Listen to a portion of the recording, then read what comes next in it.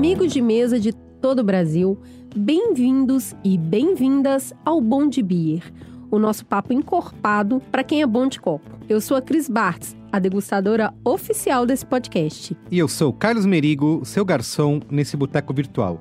Aqui entre nós, a gente sempre gostou de tomar uma cerveja na sexta-feira, certo, Cris Bartz? Opa, delícia! Exato, aquela geladinha típica de happy hour. Só que agora a gente resolveu sair da mesmice e explorar o universo da cerveja em todos os seus aspectos. Foi por isso que eu e Merigo nos juntamos aqui no Bom de Beer. A gente vai fazer essa caminhada sem aquela marra de cervejeiro chato, sabe? De narizinho empinado. Daquelas cervejas que custam o preço de um Fusca. Sei bem, Cris Bartz, sei bem. Como a Cris falou, a gente vai fazer isso de um jeito leve, descontraído, sem tantas regras. Tudo isso com cervejas produzidas aqui no Brasil, mesmo que com receitas estrangeiras, mas vendidas a um preço justo. Então, se você que está nos ouvindo é um profissional do ramo, um cervejeiro caseiro, um grande degustador ou mesmo aquele bebedor social, esse podcast aqui é para você.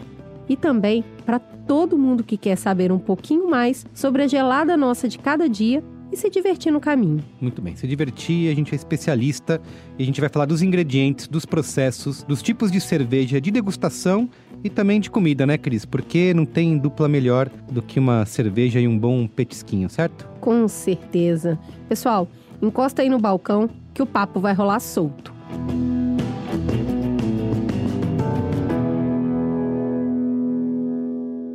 E aí, gostaram do episódio anterior? É bom começar pelo começo, né? Falando um pouco de história. Vale lembrar que a gente sentou para tomar uma deliciosa garrafa de Waltenburg, ano 1050, enquanto a gente batia um papo sobre a história da cerveja. Se você não ouviu a nossa conversa, eu recomendo fazer isso agora, viu?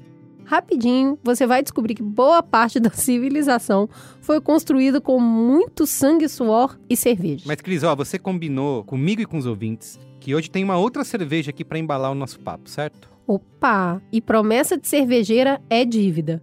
Esse episódio vai harmonizar direitinho com a Black Princess Let's Hope. Ela é uma cerveja IPA, tá à venda lá no site bondebeer.com.br. Naquele modelo que a gente ama, garrafinha de 600 ml, perfeita para gelar, sabe? Você se sente assim até um pouco rústico, pegando aquela garrafona de 600 ml. Olha, e essa é uma cerveja para quem gosta do assunto. Tem personalidade, sabor marcante e um dourado intenso. Lá no site do Bom de Beer, bondebeer.com.br, né? Sempre bom lembrar para você, amigo e amiga cervejeira. Eles explicam que essa cerveja usa uma técnica chamada dry hopping, que adiciona lúpulo durante as etapas frias do processo de fabricação. E o resultado é uma cerveja bem mais aromática.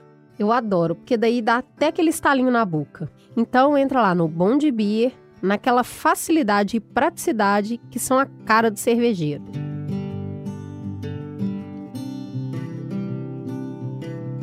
Cris, você falou que a Black Princess é uma cerveja IPA, né? Um monte de gente, inclusive eu, já ouviu falar muito desse nome. O que essa tal de IPA quer dizer? Calma, Merigo, não dá spoiler. Vamos ver se eu consigo te explicar. IPA é a abreviação de India Pale Ale. É um dos muitos estilos de cerveja.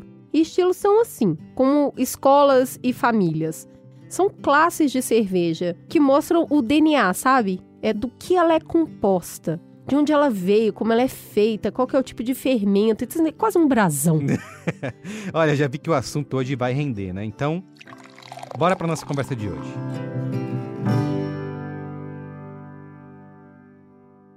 Provavelmente você já ouviu falar de sommelier, que é aquela profissão de degustador e acaba sendo uma das mais invejadas do mundo. Imagina só, ser pago para beber diferentes tipos de vinho, café ou cerveja. Eu já faço isso de graça.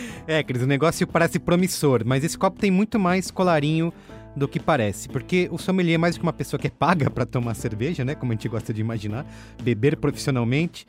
Ele também precisa entender várias técnicas e processos de fabricação, distribuição e até armazenamento da bebida. Precisa saber, por exemplo, quais alimentos com que ela vai bem, né, com que ela combina, se esse alimento altera o sabor ou não. É um profissional que precisa saber muito sobre a cerveja antes mesmo de tomar um gole. E é por isso que ninguém melhor que o Jairo Neto, que é um baita sommelier de cerveja, para explicar pra gente esse negócio de família, estilo, escola, sei mais lá o quê.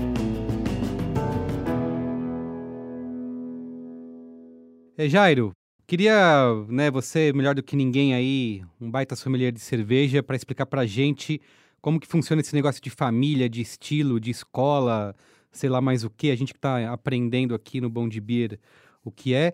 Queria primeiro agradecer, bem-vindo aqui ao Bom de Beer, pedir para você se apresentar para os nossos colegas de copo. Carlos, obrigado pelo convite aí, é sempre um prazer participar de podcasts e falar sobre cerveja, que eu acho que é um assunto que eu mais gosto de falar, né? De falar e gosto de beber, né? Bom, primeiramente, meu nome é Jairo, eu sou sommelier de cervejas desde 2015. Fiz o curso de mestre estilos também, que é como se fosse um avançado de sommelier, tecnologia em produção de cerveja, diversos cursos de flavor, off flavor, seja com água, com cerveja, café. Sou sommelier de charutos também, pela ABS desde o ano passado. Barista iniciante, especialista em harmonização. Especialista em um monte de coisa. Exato, tem álcool, eu tô dentro, mais ou menos assim, mas... Muito bom. Sou diretor da Associação de Cervejeiros Artesanais do Estado de São Paulo, a Cerva Paulista. É uma associação que foca na produção de cerveja caseira, então mais como hobby, não como produção industrial. Também sou juiz BJCP, que é um dos programas de certificação de estilos, né, que promove aí a cerveja caseira e também a cerveja comercial. Eu sou juiz nacional e internacional, eu joguei alguns concursos fora do Brasil. Perfeito, Jair. Eu também sou engenheiro. Depois de tudo isso, você é engenheiro. Nas horas vagas eu sou engenheiro civil.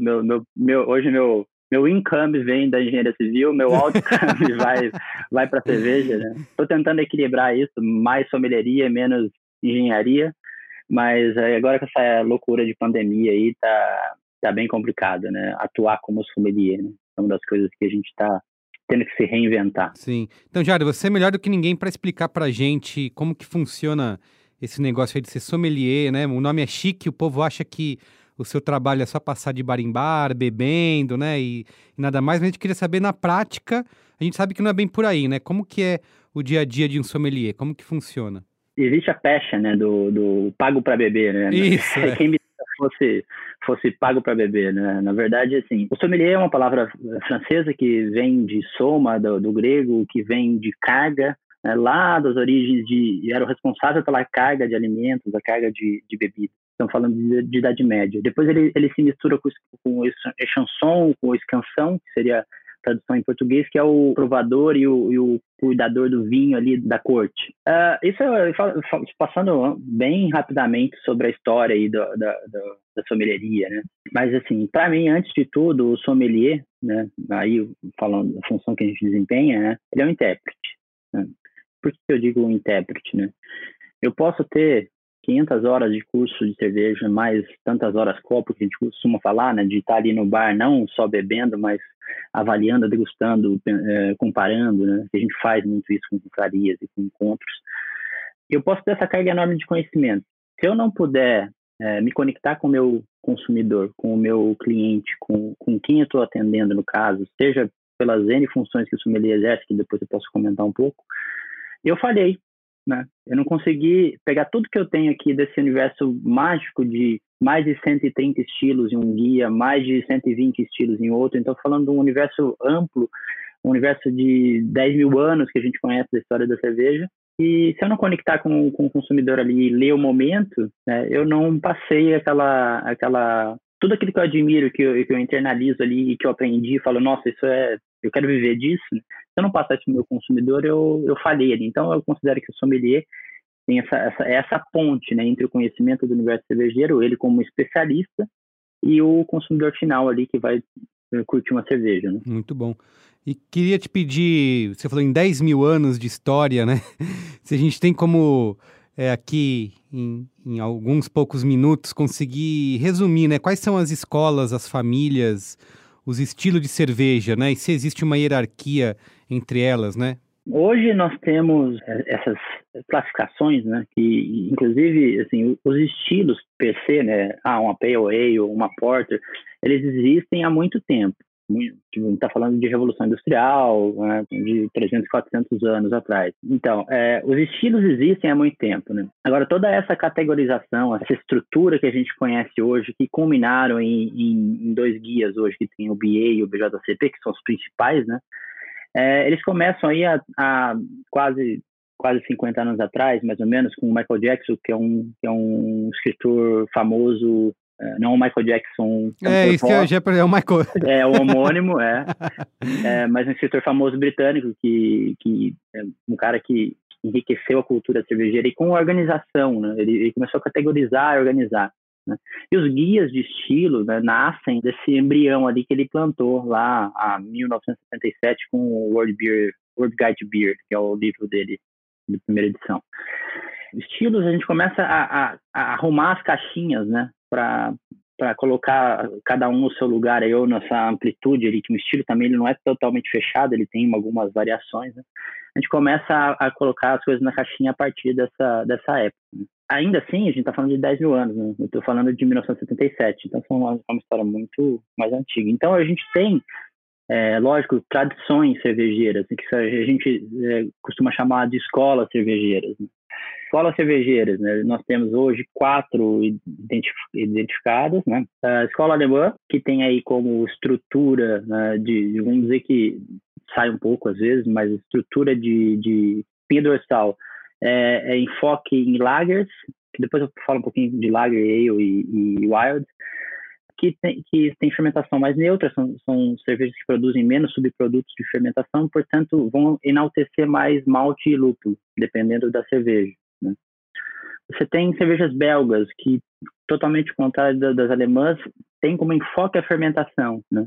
A assinatura das cervejas belgas, mas aromas frutados, aromas que remetem a cravo, aromas que remetem a condimentos, são assinaturas de levedura belga, isso sendo bem simplista, né? Ou aromas que remetem a estábulo, a feno, que são produtos de fermentação espontânea, que também tem na escola belga, né? Depois a gente vai para a escola inglesa também. A inglesa tem as Pale Ales, a origem das Pale Ales começaram, né? Elas começaram a ser produzidas lá. Pale Ales são ales claras, o Pale Ale é claro, né? Então a gente tem ali cervejas amargas, né? Bitters, né? E cervejas tostadas e torradas aí, uma Porter, que tem origem ali na Revolução Industrial também, que era uma cerveja dos trabalhadores das docas, né? Cervejas mais escuras, não necessariamente são alcoólicas ou doces, tá? Isso é uma coisa que tem no nosso construto de Mouse Beer, Caracu, a gente acaba achando que as cervejas escuras são doces e encorpadas e que não necessariamente são, né? Tem esse range desde uma cerveja seca, levemente ácida, como a Guinness, com aromas de café, até uma cerveja que de fato vai ter um corpo alto, 12% de álcool, como a Imperial Stout. Então isso tudo está dentro da escola inglesa, né? As origens. E por fim a escola americana, que começou a partir da escola inglesa, vamos dizer que é uma releitura da escola inglesa, mas com um atrevimento maior, com mais hop forward, a gente chama, com muito mais lúpulo, uma American IPA, né? Que é um estilo americano, uma IPA americana. E uma English IPA, elas diferem bastante, porque a American IPA vai ter muito mais presença de lúpulo no aroma e sabor do que uma English IPA, que vai ter um pouco mais de malte. Então você tem esse balanço no malte e lúpulo, de um lado mais lúpulo, menos malte, do outro lado um pouco mais de malte, menos lúpulo do que a American IPA. E depois eles começam com uma criatividade, né, típica deles, de começar a fazer American Sours, cervejas espontâneas, releituras belgas, e acaba virando uma coisa bem interessante, bem ampla também. A escola americana não é só lúpulo, né? Por mais que sejam as mais conhecidas, né? Hoje todo mundo fala de IPA, de IPA, né? Sim, mas assim, pelo que você falou, a gente tá tentando organizar aqui, né, entender quais são esses estilos, mas pelo que você falou, não existe um número certo, né, e nem não é nada tão oficial, né, porque como você falou, as escolas podem ir, as pessoas vão experimentando, né, criando novos estilos. A gente tem os guias, né, que hoje é o BA, da Brewers Association, e o BJCP, do Beer Judge Certification Program. Eles têm lá 155 no BA, estilos diferentes, BA 2020, e no BJCP tem 118 no 2015, que é o atual, mas eles fizeram um apêndice com mais 7, então teria 125. Então estou falando de 125 em um, 155 no outro, né? O BJCP tem um caráter mais para homebrew, para a variação de cerveja caseira, mas já julguei, inclusive, campeonatos comerciais usando o BJCP. E o BA, ele é para cerveja comercial, né? Então tem mais estilos ali. E o estilo, assim, sendo bem simplista, o estilo é uma forma do cervejeiro se comunicar com o seu consumidor, falar, olha, eu tentei fazer isso. Eu tentei fazer isso. Que nem sempre está enquadrada dentro do estilo, né? Por mais que o Lógico. estilo tenha variações, né? Tenha um range, né? Principalmente tem alguns estilos, por exemplo, belgas, que, como o Saison, que ele tem um range de álcool de 4 a 8%. Então, nós estamos falando de cervejas diferentes, né? É difícil comparar uma cerveja de 4% com 8%. Então, quando você faz um julgamento como esse, você pode dizer, indicar, essa aqui é mais isso, essa é mais aquilo, funciona dessa maneira? Quando a gente julga concurso, você recebe um flight, né? As cervejas, já com a identificação do estilo. Tá. Diferentemente do campeonato, eu acabei nem comentando, eu ganhei o Campeonato Brasileiro de Sommeliers do ano passado. Que legal. E no campeonato você tem degustação às cegas, ou seja, tipo, você recebe uma taça e você degusta, fala, ó, isso aqui é estilo tal. Entendi. Isso é uma coisa. Mas no campeonato, no julgamento de concurso, né, você recebe, olha, essa aqui é uma IPA americana. Então você avalia a partir do teu repertório e a partir do guia que está sendo utilizado no campeonato, você avalia ele, olha, essa cerveja está mais ou menos amarga do que deveria, um aroma acima ou abaixo do esperado, tem um defeito ou não. Então você avalia a partir do guia, né? O concurso não é um concurso tipo, eu gosto, nós somos seres humanos e somos falíveis, né? No sentido de que o seu repertório acaba pesando, né? Se você bebe mais uma coisa, naturalmente você vai saber avaliar melhor aquela cerveja, aquele estilo em particular. Sim. Então, assim, sendo bem simplista, o estilo é essa cervejeiro para consumidor, o que eu quis fazer, e assim, a partir do estilo você tem uma expectativa, né? Lógico que isso depende, como eu disse, muito do teu repertório, do que você tem ali como base. E não necessariamente uma cerveja fora de qualquer estilo é uma cerveja ruim. Muito pelo contrário, eu já bebi cervejas maravilhosas que não se enquadravam em nenhum estilo. Nos guias de estilo tem o outros, ou experimental ali, que essas cervejas entram lá, para não ter como não enquadrar em nada. Outra categorização que a gente tem também é a parte de famílias, né? Famílias lagers, ale e famílias, não vou chamar de lambic, eu prefiro chamar de wild. Wild, sim. A gente falou lambique algumas vezes aqui, então tem essa outra denominação também.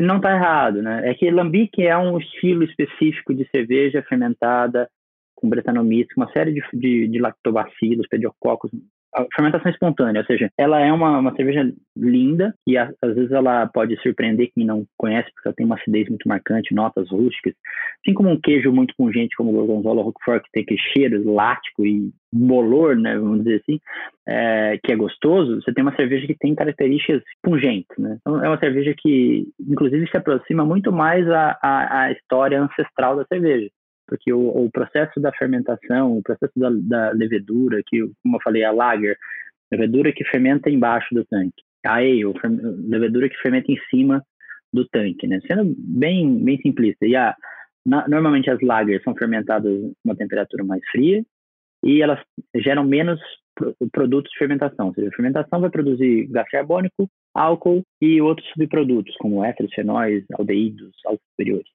As leveduras lagers são mais neutras, em geral. As leveduras ales são mais complexas, produzem aromas e mais subprodutos mais complexos, ou seja, vão ter mais aromas frutados, condimentados. Então, depende, lógico, da cepa, né? São muitas cepas de levedura. E aí, já as wilds, né? Por que eu não chamo de lambique? Porque lambique é espontâneo, né?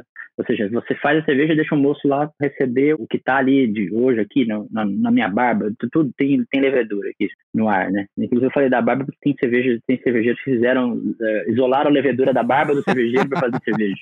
Né? Mas assim, o ambiente tem essa microfauna, microflora, né? Onde você tem esses micro-organismos que vão contaminar a cerveja, né? E vão produzir essa fermentação espontânea, né? Lógico, tem um controle, tem um processo, né? Mas ele é muito mais rústico. E ele leva essas cervejas de fermentação espontânea, lambic, exis, né? São cervejas que levam anos para ficar pronto. Diferentemente de uma lager que hoje sai com 14, 10 dias numa fábrica, né? São coisas distintas, não estou falando, não é juízo de valor melhor ou pior, mas tem uma beleza nesse processo de produção que remete à ancestralidade, remete ao divino, como a fermentação era encarada, quando não se conhecia a levedura, né? Que é muito bonito, né? Só que uma cerveja que eu por exemplo, para iniciante, eu não indico, né? Eu indicaria ela fazendo uma harmonização com um doce, que é uma coisa que surpreende. Você coloca um doce para equilibrar o ácido, então pode ser bacana, né? Então você tem essas famílias, né? Lager, Ale e Wild, eu prefiro chamar de selvagens, né? Que também espontâneas, ou você pode isolar aquela levedura, aquela Brettanomyces ou aquela lactobacilo e inocular, ou seja, no processo você pode fazer um wild controlado, por assim dizer. Sim. Assim, no começo desse episódio aqui, a gente indicou uma cerveja do estilo IPA, né, para o nosso público, que é, para quem começa a se aventurar aí por diferentes estilos, a IPA é uma das mais pedidas, né? As pessoas já chegam nos lugares pedindo, quero beber uma IPA, né? Enfim, qual que é o segredo do sucesso, né, da popularidade desse estilo? Então, ele é um estilo que tem como destaque, né, o lúpulo. Seja, aí a gente pode falar dos guias de estilo, nós estamos falando no guia do BJCP, nós temos 9 estilos e subestilos ali de IPA, né, de IPA, mas depois no apêndice surgiram mais 2, então a gente está falando de 11, e no BA eu estou falando de 8 mais 1, então só que tem um experimento ali onde cabe tudo, se eu quero testar uma IPA com alguma fruta, entendeu? Então é amplo. A gente está falando de em torno de 10 estilos, subestilos de IPA, mas mesmo tendo esses subestilos de IPA, né, onde, por exemplo, como eu comentei anteriormente, a English IPA, ou seja, a IPA inglesa, ela vai ter um pouco mais de malte, vai ter notas que vão lembrar um caramelo, um pão tostado de malte, né?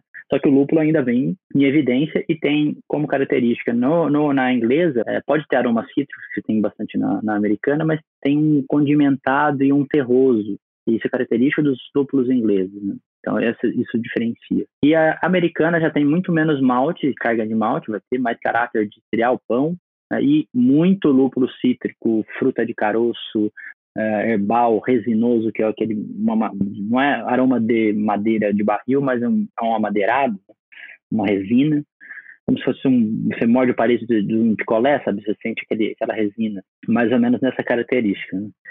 E você tem como destaque em todos esses subestilos, estilos de comparação de intensidade, você tem uma Double IPA muito mais intensa, é lúpulo. Ou seja, a característica é lúpulo. Então, Double IPA tem o dobro é isso, é mais lúpulo do que a IPA normal. Não é exatamente essa relação, né? Por mais que a gente chame de Double, tem o outro guia que chama de Imperial. Imperial seria, tipo, a maior potência que eu consigo chegar. E não necessariamente é o dobro, né? Mas é mais intenso. Se você tomar uma IPA, uma Double IPA, a Double IPA vai ter mais álcool, a Double IPA vai ter mais corpo, ou seja, vai ser mais pesada. A Double IPA vai ter mais aroma de lúpulo, também vai ter mais aroma de malte. Ela provavelmente vai ter um residual de açúcar, né? Ou seja, que sobrou por ter esse corpo, então ela vai ser um pouco menos seca, ou seja, quanto mais lúpulo, mais seco, sendo bem simples. Quanto mais açúcar, né, mais doce, mas até fica até enjoativo. Então, você tem esse balanço lúpulo-malte que vai dar essa característica de muito malte residual, muito açúcar residual, muito corpo, vai ser uma cerveja mais pesada. Uma cerveja muito leve, com bastante lúpulo, vai ser uma cerveja mais seca, ela seca a boca no final. E que pede, se for num calor é ótimo isso, que pede o próximo gole, né? Agora no inverno, uma cerveja já alcoólica, aquecedora, então pode ser interessante, né? Queria, pra gente encerrar, você falou sobre, eu não indicaria tal cerveja para quem tá começando, né? E eu queria entender isso, né? Para quem quer começar a se aventurar nessa conversa de degustação de diferentes estilos, né? Quer sair ali do dia a dia, tá estudando ainda, o que você indica que essa pessoa procure? Como que ela pode começar? Quais são os...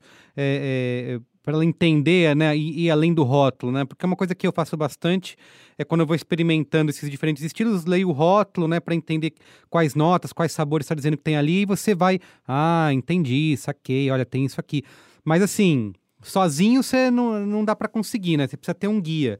Como que quem quer começar a degustar pode começar? O que você falou, eu recomendo que se faça mesmo, se olhe o rótulo para saber o que você está comprando. Muitas das pessoas, às vezes eu mesmo me influencio pelo rótulo em si, não pelo que está escrito, e isso pode gerar uma falsa expectativa, né? Mas assim, lê bastante o que está escrito no rótulo, porque ali tem informações, além do estilo, às vezes tem informações adicionais que o cervejeiro colocou ali para que você já espere, crie a expectativa. Além disso, depois indo por iniciado, por experiente, começar com estilos mais simples, né? Estilos mais onde você pode ter uma sutileza, você perceber alguma coisa que você não percebia no American Lager, por exemplo, que o American Lager cervejas simples, refrescantes, que servem para beber o dia inteiro, que são cervejas de massa, né?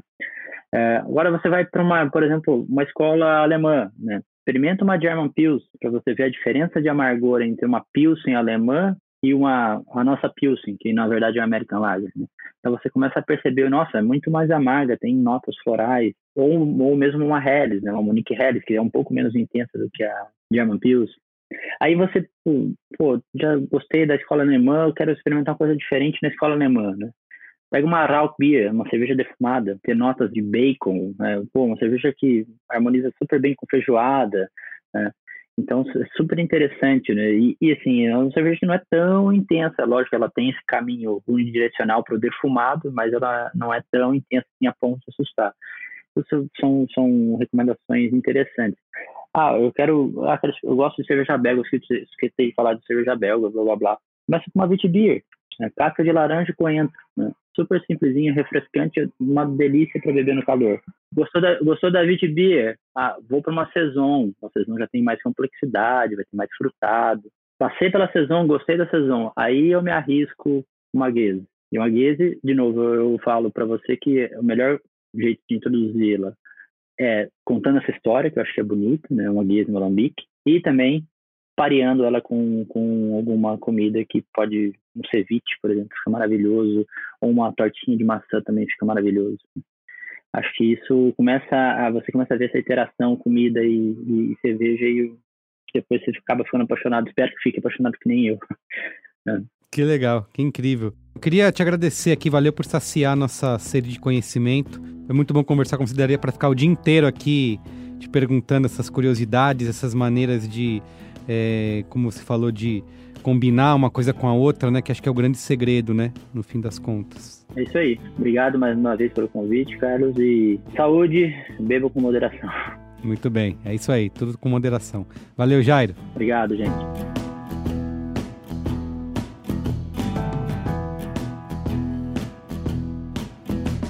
Bom, não tem jeito. Quem quer começar a levar cerveja a sério mesmo tem que mergulhar nas famílias, nas escolas e nos estilos.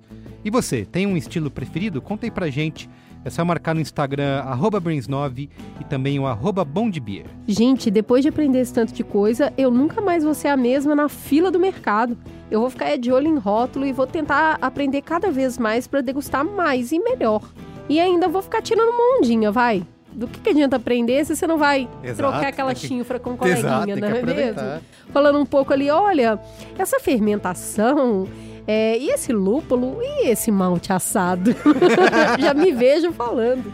Mas, Cris, calma que se você quiser falar sobre confecção de cerveja, isso já é papo para um outro episódio, porque tem muita coisa pra gente falar sobre isso. Eu tava vendo aqui no site do Bom de Beer que a fabricação da cerveja conta muito sobre ela. Existem, por exemplo, vários métodos, fórmulas, tudo pode influenciar no sabor, até a água que é usada conta nesse processo. E é exatamente sobre os processos que a gente vai falar no próximo episódio. Falando em água, já estou aqui com água na boca. Acho que esse episódio pede um sabor como o da Wittenberg Baroque, que é uma cerveja alemã no estilo Munich Dunkel, da família Lager. E você já sabe onde vai encontrar essa delícia alemã, não é mesmo? Tá lá no site bomdebeer.com.br. É claro, já tá favoritado. Muito bem, se fosse você, não perdia, tá? Já tô aqui comprando umas garrafinhas para botar no freezer, pra gente poder saborear na semana que vem, enquanto você estiver ouvindo, né, o terceiro episódio aqui do Bom de Beer. Bora!